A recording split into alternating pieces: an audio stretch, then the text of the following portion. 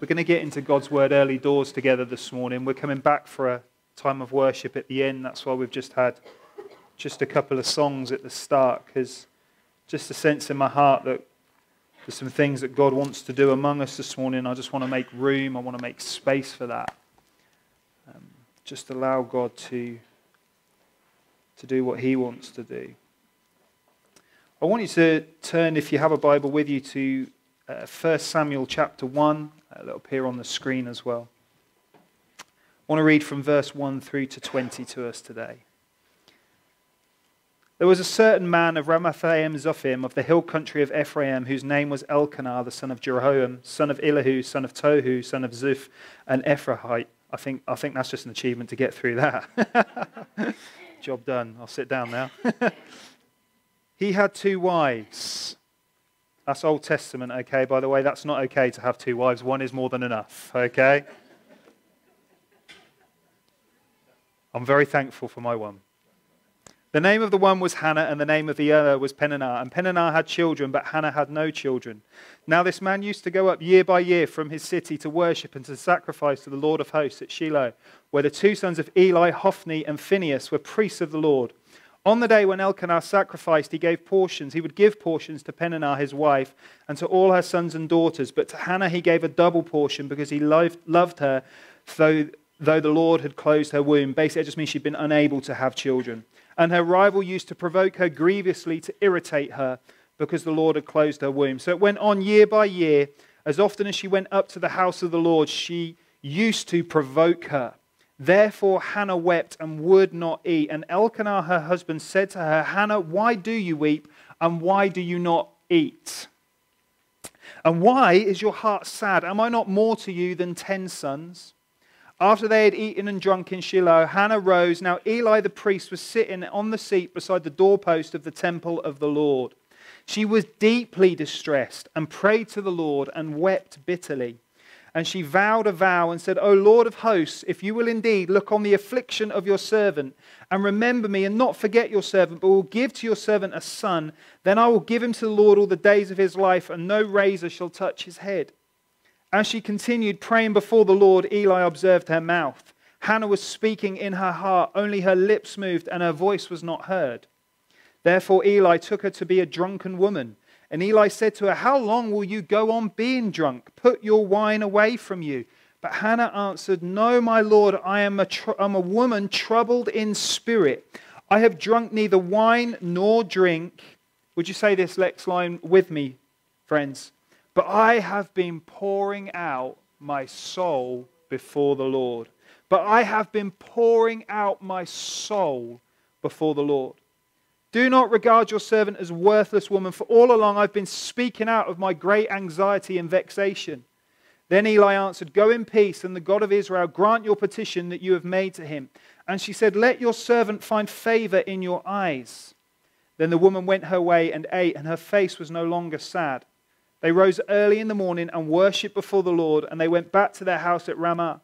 And Elkanah knew his wife. They came together in union. And the Lord remembered her. And in due time Hannah conceived and bore a son, and she called his name Samuel. For she said, I have asked for him from the Lord. The title of the message I want to share with you today is this: Access all areas. Access all areas. The question that I really want to pose to us today is, are we allowing God unrestricted access in our lives? You know that those passes are given out often backstage at events, allowing that person the freedom to go wherever they want to go. No area is off limits. Sometimes wittingly or unwittingly, knowingly or unknowingly, for any number of reasons, and I don't wish to belittle them, but what happens is we can almost begin to close off areas of our life to God. There are places and there are areas in us that we freely allow him to go. God, yes, you may go here. God, yes, you may speak to me about that. God, you may move in that area. But there are also quite often in people's lives what we might deem today private no-entry zones. We sometimes see that sign up, private no entry, is to get the point across. As you know, it does exactly as it says there. but there is some restricted areas. Don't go there. You're not allowed to be in that room or see what is in that place. And often I feel that we hang a private no entry zone over some deep things in our lives. Sometimes we hang private no entry zones over our deepest struggles, over our deepest issues, over our deepest insecurities, over the deepest part of our past, over our deepest hurts, our deepest battles, the things that have caused the deepest damage, our deepest fears. Because we close those areas off in our life because in truth it's just easier to not go there. If we go there, we all sorts of thoughts might fill our mind, from embarrassment to inadequacy to fear to kind of the mess that might ensue if we begin to see what's in there. Anyone else got those cupboards in their house, or it's just don't go in there for fear of what might fall out?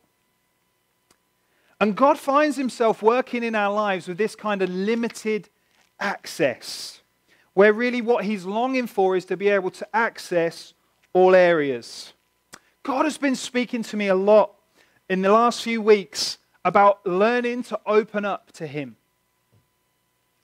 Letting him work in the deepest areas of our lives.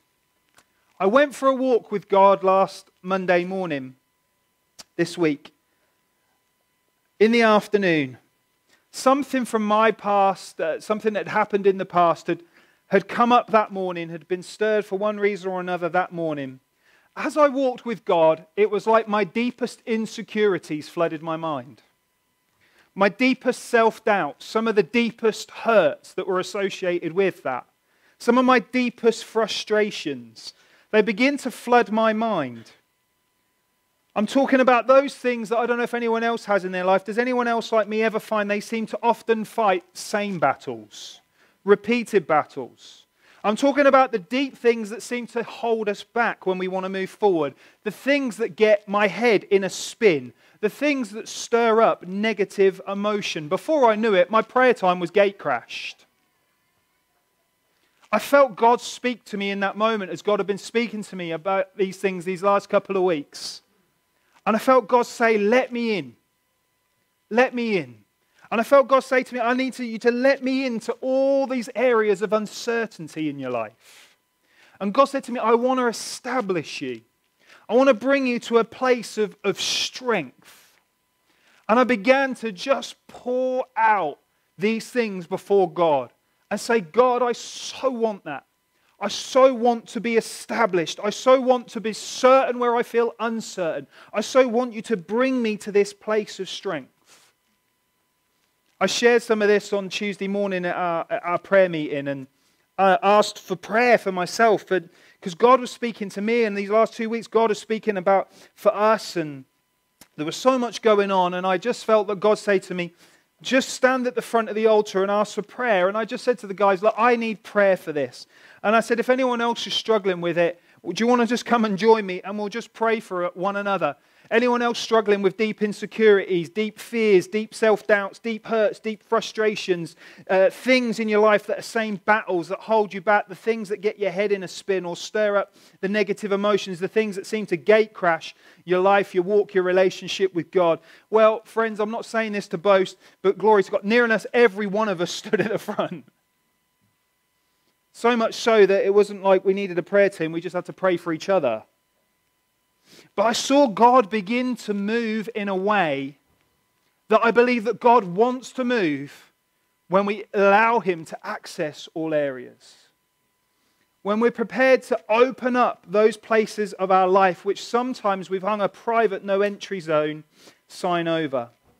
Do you know that God wants to get beyond the surface level of your life? God wants to get beyond the surface level of our lives and do a deep work in every one of us.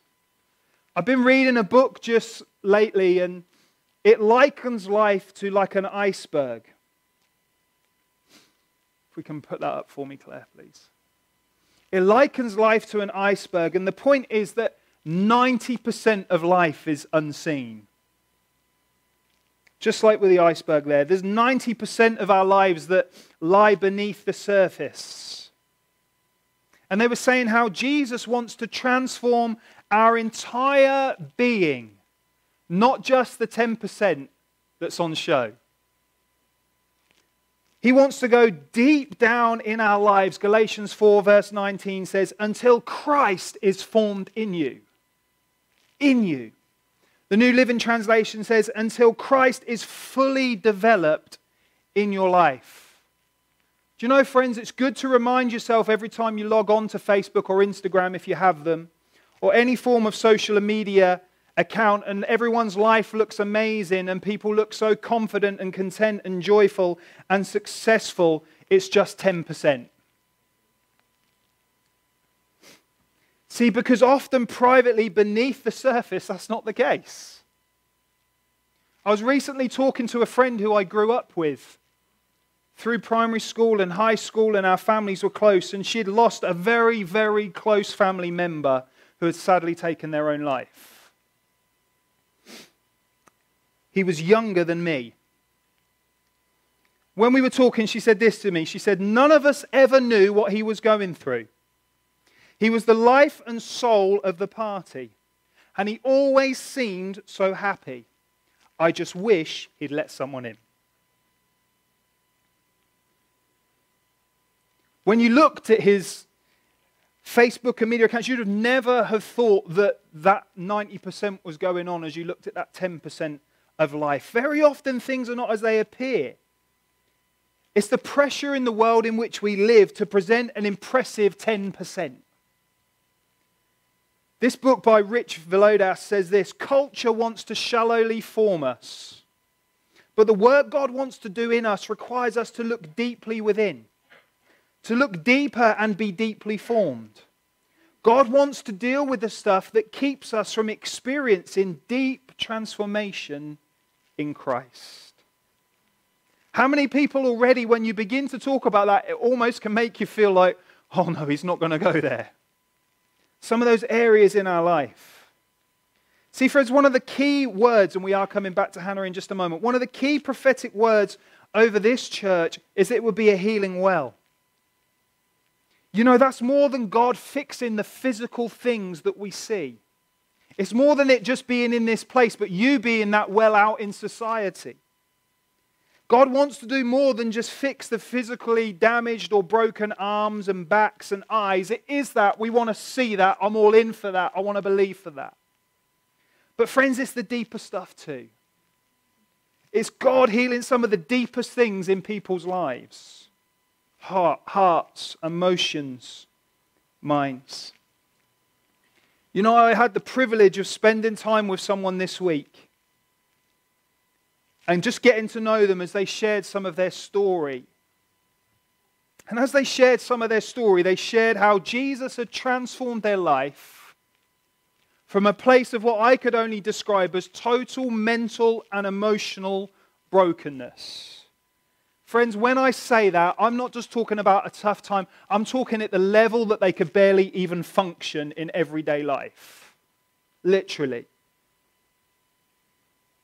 And they said to me, I brought a prop because I want to show you what life was like then. And they held up before me a piece of screwed up paper like this. And they said, this was me. This was me. But then they said, I want to show you what Jesus has done in my life. They just began to unfurl the brokenness, the creases, the crumples. And they just said, little by little, step by step, Jesus is working in my life. And he's doing this. And friends, as they spoke, I knew without a shadow of a doubt that Jesus was everything. Everything. The center, number one, the one who'd rescued them. As they told their story, they said, only Jesus could do that. In this story that we just read, Hannah beautifully models how to let God in. How allowing him to access all areas in our life is key to transformation. See, the backstory, and many of you will have known this, but I'll remind you, is that Hannah was barren and could not conceive. Peninnah, Elkanah's other wife, had had children, but she was cruel to Hannah. Cruel to the extent that she would provoke her grievously. She would taunt her over the fact that she was unable to have children. If that is not painful enough in itself, and I've not lived through that, but I can imagine to be a woman and you want to have and to go through that and begin to process, if that in itself is not painful enough, then society here, in the world in which Hannah lived, that would carry tremendous knock-on effects. Thank God that we've come a long way since then, but back then to be unable to have children, to be a childless woman, you were literally in society, you were deemed a failure, a disappointment, a social embarrassment to your husband. It cut deep emotionally and mentally. Let me tell you, friends, it done deep damage in people's lives. And so what we see is a woman in Hannah who carried a deep sense of shame, who carried a deep sense of failure and embarrassment and frustration and pain and this deep sense of inadequacy. Verse 7 tells us it affected her so much that she wept and would not eat. It made her physically, it affected her in such a way that she couldn't even physically bring herself to eat. That word wept there means to mourn. This wasn't just a tear down the face. It means to mourn and to lament in grief, to shed tears and to weep bitterly. Verse 8 tells us that her husband Elkanah could see that her heart was, quote, sad. That word sad means grieved. It means to be broken up with any violent action. It literally means that her heart was broken. This issue had taken her heart and so violently shaken it, her heart was broken. Verse 10 says she's deeply distressed and she wept bitterly. The New King James Version says she wept sore. That's not a phrase we use very often. She wept sore. In other words, it means she literally cried to the point where her eyes were sore. Have you ever had that? That deep times when you just feel like your eyes are just on fire as you cry to the point that they're sore. We're trying to get into Hannah's story and immerse ourselves in understanding the deep things that this young lady was carrying in her life. Now, my question to us today is this: where do we go with our deepest battles, our deepest issues, our deepest struggles, our deepest hurts? Where do we go and who do we turn to? How many of us here would have thought, well, I'd be really tempted just to let Peninnah have it. You know, I'm going to retaliate out of this place of frustration. And what I feel, she's cruel, so she's just going to get it. Some of us likely would have thought, do you know what, I'm going to seek out a close friend. And someone who I can just kind of pour this out on and who I can share this problem with. And of course, there's always tremendous value in that. Others of us would have been tempted, frankly, to have just given up. Maybe to have hidden, maybe to have kind of just surrendered in some way. But what we see Hannah, what did Hannah do when I got you to read this? Well, first of all, in verse 10, it says, as she wept deeply distressed and prayed to the Lord, she prayed to the Lord.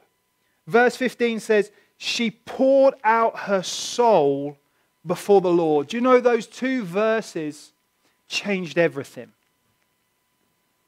This was the moment that Hannah's story began to change. The narrative of her life began to change. They were literally two things that changed everything. Because Hannah moved herself to a place where she said, I need to bring the deepest things in my life to God. I have to let Him in on what is going on. I have to allow Him access all areas. I cannot shut God out. I cannot hold God at arm's length, because she said, I've got great distress. I've got great anxiety and deep vexation. This is getting me nowhere. The only thing I can do is to bring this to God, not deny it, not ignore it, not try and crack on, not give God the silent treatment. She poured it all out on Him. Access all areas. She says, all along as I've been praying, verse 16, I've been speaking out of great anxiety and vexation. That means I'm actually speaking, that word vexation means in the Hebrew, I'm speaking out of my anger that I feel inside. I'm speaking to God out of it. I'm speaking to God from this place of grief and from this place of frustration and from this sore sorrow. The Amplified says, out of my great complaint and bitter provocation, I have been speaking. These were deep, gut-wrenching, real, raw, honest, open, vulnerable prayers that she was praying from God to God, that were coming from a deeper place, that were coming from the depth of her soul. This was an honest, heartfelt outpouring of all that she felt inside, of all that she was struggling deeply with. She brings it to God. Verse 15, as I said, it says she poured it out. In the Hebrew, it literally means this. It means to spill forth. We use that phrase, don't we? Sometimes they came and spilled the beans. We mean it just like it just all came out. That's exactly what it means. It was like, I'm not going to hold back, God. I'm not going to hold in, God. I'm going to let it pour out to you. 12 days ago, this is where this whole thing began. I was praying and God gave me a picture. And I saw someone bleeding a radiator.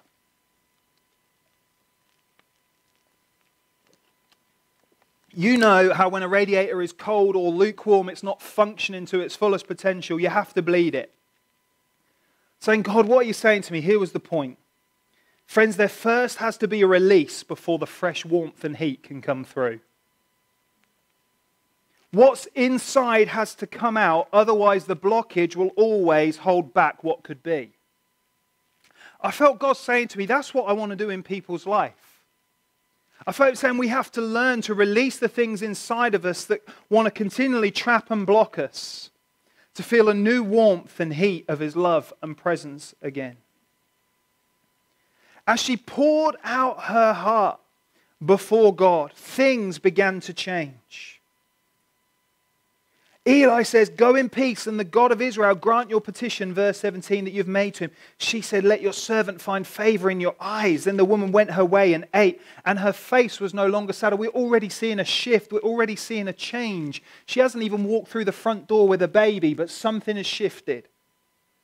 They rose early in the morning and worshipped before the Lord. Then they went back to their house at Ramah. Elkanah knew his wife. The Lord remembered her, and in due time Hannah conceived, bore a son, called him Samuel, for she said, I have asked for him from the Lord. I want to imagine just being a husband for a moment. You see your wife so downcast and sad to the point that her eyes are red and so deeply distressed that she can't even eat. She goes off to the temple. She comes back with a smile upon her face. She took her deepest issues to God. She'd poured out her soul to Him. And as she let Him in, things began to change. It's interesting because nothing had changed and yet everything had changed. God hadn't actually yet answered her prayer. She never walked through the front door carrying a baby. Nothing had actually changed, and yet she came home smiling. You see, before pouring out her heart to soul to God gave birth to new life, it first gave birth to new peace. Inner change began to come about before outer change. She knew God had heard her prayer. She felt such an inner release and such a sense of peace that she could just leave it with God and go home. Nothing had changed, and yet everything had changed. This real and raw and honest, heartfelt outpouring first changed Hannah. Her attitude had changed. The way she carried herself had changed. Do you know, friends, this real stuff that we're talking about like this kind of prayer often changes the prayer before it changes the situation. This is the peace that surpasses understanding. This is how Jesus can sleep in the middle of the storm. Prayer often changes the prayer before it changes the situation. Oh, what peace we often forfeit. Oh, what needless pain we bear. Oh, because we do not carry everything to God in prayer. God, is there a peace I'm forfeiting? A needless pain I'm bearing that I don't need to carry? But I do because I don't let you access all areas. Is there an outpouring from my soul and from my heart that God could really change me? Even if this situation is nuts and crazy and I feel distress and I've cried tears and I'm missing peace and I'm hurting inside. Friends, giving God our problems rather than carrying them is essential to experiencing peace. Philippians 4 verse 6 to 7. Do not be anxious about anything, but in everything by prayer and supplication with thanksgiving, let your requests be made known to God. And the peace of God, which surpasses all understanding, will guard your hearts and minds in Christ Jesus. Hannah's living out these verses. She's exchanging a deep anxiety for peace. As I said, she doesn't return with a baby. In fact, she walks back into an environment with a woman who was notoriously taunting her. And so she walked back into an environment that would taunt her. She walks back potentially even with the same fears and doubts maybe potentially going to rise up as a result of it. And yet the beautiful thing is she's carrying a peace inside that's guarding her against every taunt, that's guarding her against every fear, that's guarding her against every doubt. Nothing had changed, but everything had changed. She had a peace that surpasses understanding. Number 2, honest, heartfelt prayers gave birth to new life. God gave her a son, and his name was Samuel. Do you know what Samuel means? Heard by God. When we begin to pour out, what a beautiful thing this is, that we are heard by God. And that as we are heard by God, it gives birth to new life, gives birth to breakthrough, gives birth to change. Do you know what? Actually, because the kind of God he is and that he's so awesome, and the Bible says he'll do abundantly more than you can ask, think, or imagine, God didn't just answer her prayer, he over-answered her prayer. If you go to chapter 2 and verse 21, a once barren lady, you'll see it in your own time, carrying a deep frustration and embarrassment, a disappointment, a shame, becomes a mother to 6 children. God didn't just give her Samuel, he gave her another 5. Do you know, friends, God can do more than you can imagine when you pour out your heart and soul to him, when you let him in. And this stuff is running all through the Bible. Friends, I believe passionately, with all my heart, that God is passionate about his children's mental and emotional health. I'm not talking some new age guffy rubbish. I'm talking about a God that the Bible tells me gives shalom, wholeness, healing, well-being, deep peace. 1 Peter 5 verse 7 tells us, cast all your anxiety, all your worries and concerns on him because he cares for you. He wants to take the weight of that stuff that we carry. Give us that shalom that I said. That shalom is that wholeness, that health, that soundness, rest, the absence of agitation, the well-being.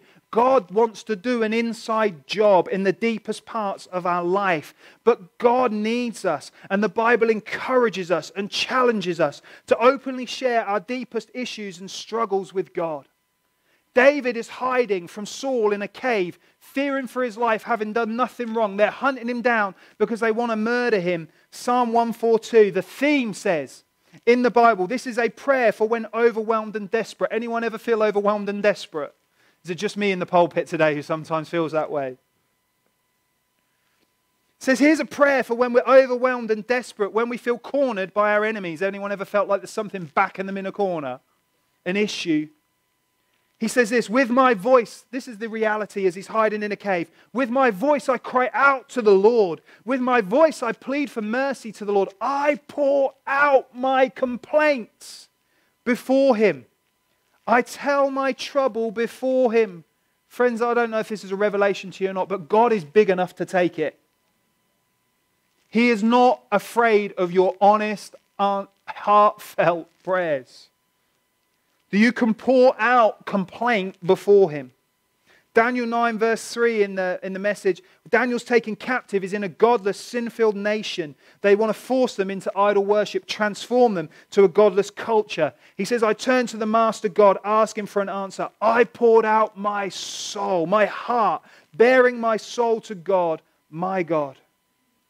Now I know that the counterbalance is some of this stuff people say to me, but I'm just not the emotional type.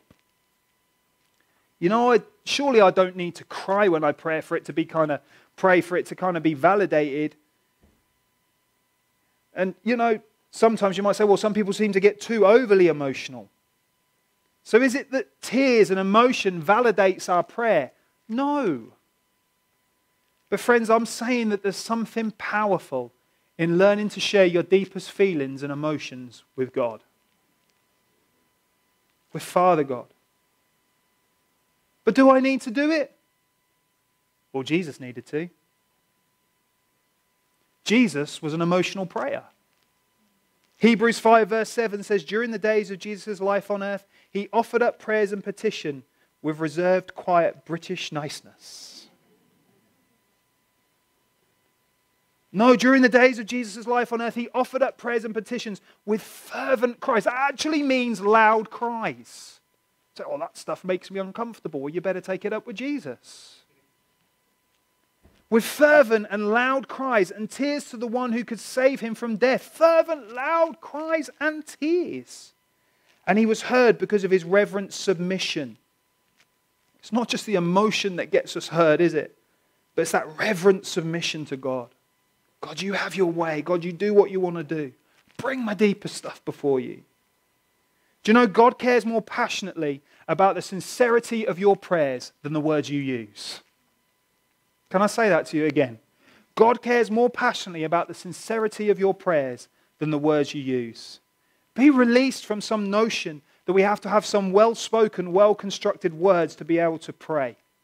Let me tell you something I've learned from my closest earthly relationship in life, the one with my wife. Right words and wrong emotions don't work.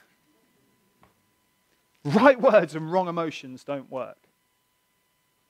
I said I'm sorry, okay? She doesn't always speak to me like that, don't worry. I said I'm sorry. You know that I love you. Right words, wrong emotions don't work. Friends, could I dare to begin to say, I don't think they work with God either. Because it's not a formula. God wants your heart. We're made in God's image. We're called to follow Christ's example. Friends, as I read the pages of this book, I read of a God who's not afraid to show his emotions. There's anger, there's sadness, there's joy. You'll find it all in there. Aren't you glad this morning that God doesn't just say, Gabriel, I love you. But that he says, Gabriel, I love you passionately and fervently and jealously. He loves him emotionally. The trouble is that sometimes we've hung this private no entry sign over our emotions. Don't go in there, God. And God's saying, but you need to let me in there. Because actually, friends, he wants to unlock and heal some people's emotions. Them deep things in our life. We need to learn, like Jesus did, to pour our heart out, our feeling and emotion to God. Because from the get-go, as I said, the one thing God's always been after is your heart.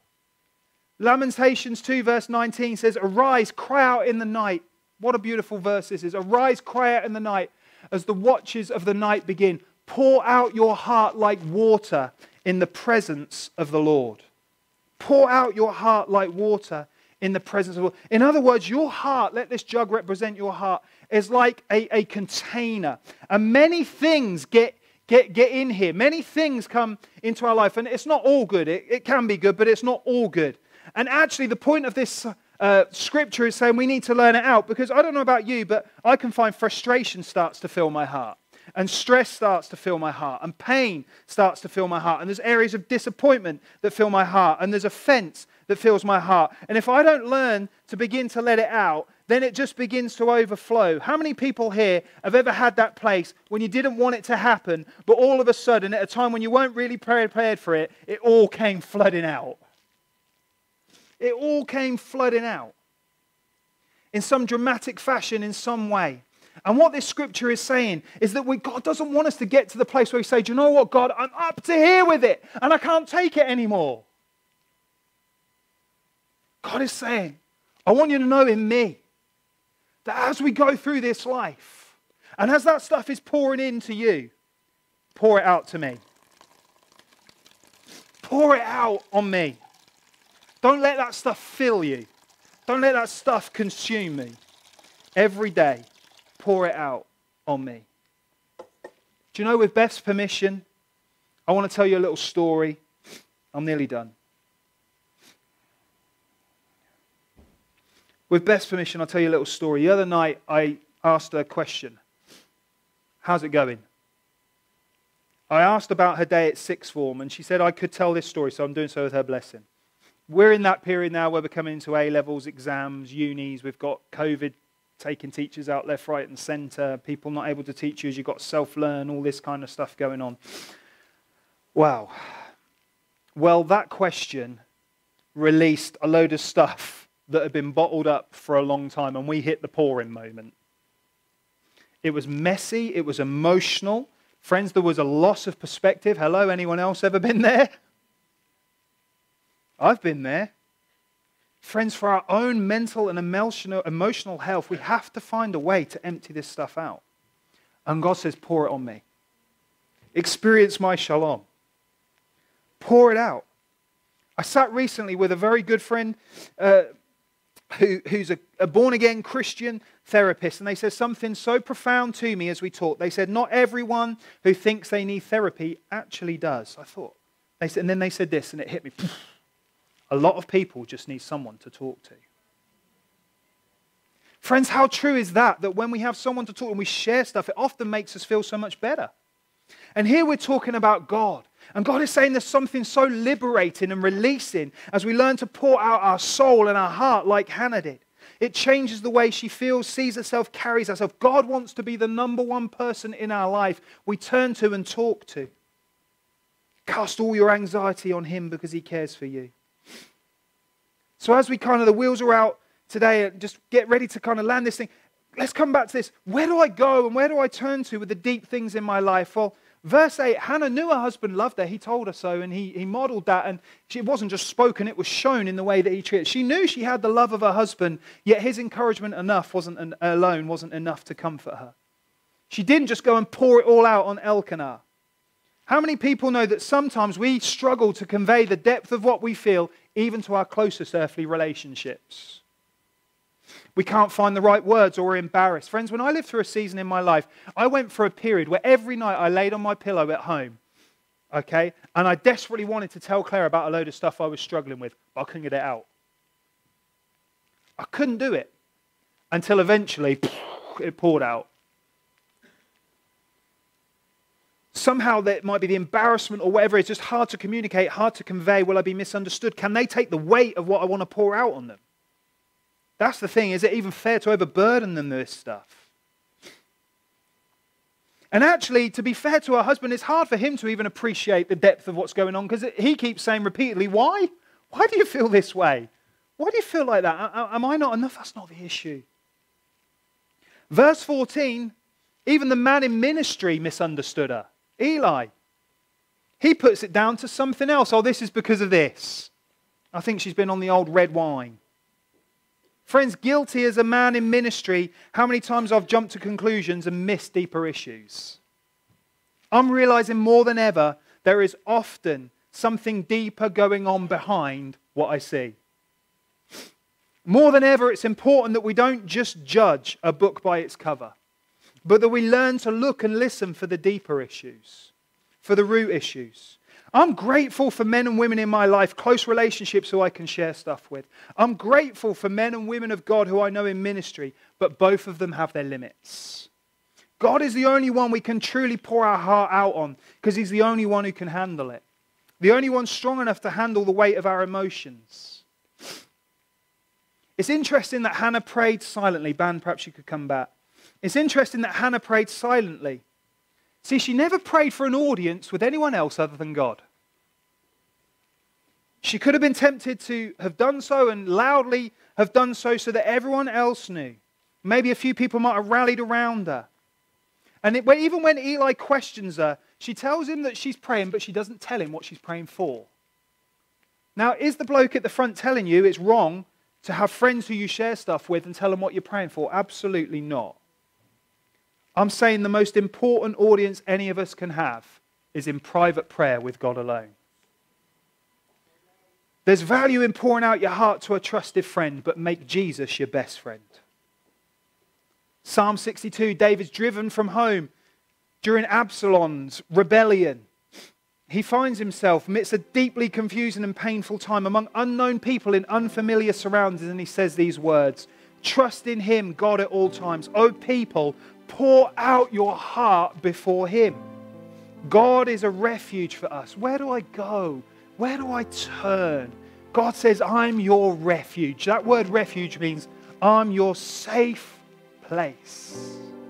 We sometimes talk about that, the safe place. Knowing our safe places is important. Somewhere where we can be ourselves, where we feel able to be who we are, where we just feel safe. And God says, I'm your safe place. I'm your refuge. It means I'm your shelter. I'm the one who covers you. When that rain is chucking down and them issues are bombarding in, I cover you. It literally means run to me. So as I finish, and I really will do, take you back to that other night with Beth. I could see something wasn't right. I'm her dad. And so could her mum. That little telling look as me and Claire look at each other. Something's not right. I can tell something's not right. But the answer when I first asked her, is everything all right, was this one. That's fine. It's fine. How many people have ever done that? It's fine. It's fine. So what do? Really, Beth? Probe a little deeper. Face drops a little. Probe again. Tears. It's all coming out. All the fears, all the anxieties, all the uncertainty. Just pouring out. See, the point is this. I could see something was up. I knew something was up. But for her to be able to get the help she needed and the help we wanted her to have, I needed her to open up and let us in. Jeremiah 16:17 says, my eyes, this is God speaking over us, my eyes are on all their ways, they are not hidden from me. Shall we stand to our feet? Jeremiah 23:24 says, can a man hide himself in secret places so that I cannot see him, declares the Lord. Psalm 44 verse 21, he, God, knows the secrets of the heart. Hebrews 4 verse 13, nothing in all creation is hidden from God's sight. 1 Samuel 16 verse 7, people look at the outward appearance, but the Lord looks at the heart. Psalm 38 verse 9, O Lord, all my longing is before you. My sighing is not hidden from you. Psalm 139 verse 1 to 2, you have searched me, Lord, and you know me. You know when I sit and when I rise. You perceive my thoughts from afar. See, friends, the reality is even when we hang a private no entry sign over areas of our life, God sees anyway. God knows, because nothing can be hidden from him. We're trying to hide and lock him out from the very things he sees. He knows us more deeply than we know ourselves. Better, the Bible says, than we know ourselves. He knows how we feel. He knows what we're struggling with. And yet somehow it's telling him that draws us really close to him.